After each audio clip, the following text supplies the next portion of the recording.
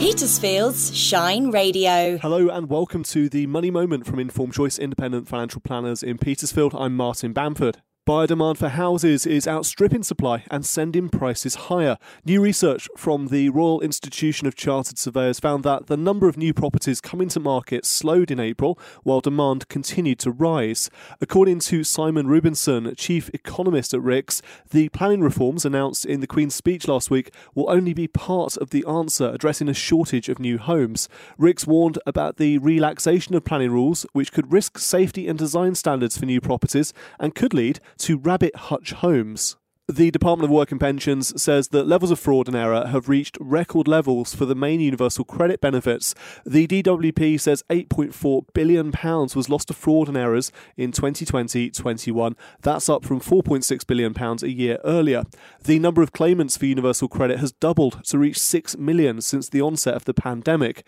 The increase in fraud levels is the result of more people claiming the benefit and the value of each fraudulent case rising, rather than a higher proportion of claimants making fraudulent claims.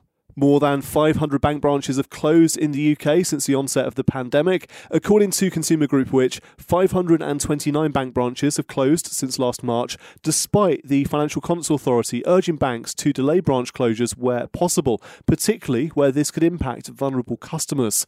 While banks did pause branch closures and job cuts during the first lockdown, these then resumed by the end of last summer. Barclays, NatWest, Lloyds, HSBC, Co-op Bank and TSB all announced branch closures due to changes in consumer habits towards online banking, which expects to see branch closures accelerate as pandemic restrictions are lifted. Financial services firms will be subject to a new consumer duty next year as the regulator seeks to improve fair value for customers. While regulated businesses must already treat customers fairly, the Financial Conduct Authority wants to bolster this regulatory principle with a stronger obligation to protect consumers. The new consumer duty will require firms to design their products and services with customer outcomes in mind. The current ban on bailiff-enforced rental property evictions in England will end on the 31st of May. The government confirmed the end of the eviction ban as national restrictions are eased. Since the start of the pandemic, bailiffs were asked not to evict tenants if anyone living in the property had COVID symptoms or was self-isolating. Notice periods for evictions will reduce from 6 months to 4 months from the 1st of June and then return to the usual 2 months from the 1st of October. According to the Ministry of Housing, Communities and Local Government, 45% of private landlords own just one property and are highly vulnerable to rent arrears.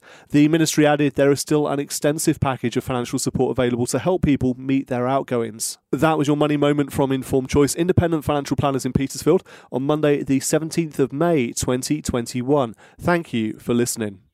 Rise and Shine with Petersfield's Shine Radio. Rise and shine. Whatever local information comes in, you'll be the very first to know. You'll feel those ribs expand. And Okay, I'm doing it. Are you doing it? Yeah. Oh, welcome back to Rise and Shine. You're with Alan Coss this morning. What could be better? Good morning, it's good to be with you. I'm Harrison RB. It's the brighter way to start your day in the Petersphere. As long as you're breathing, you're doing okay.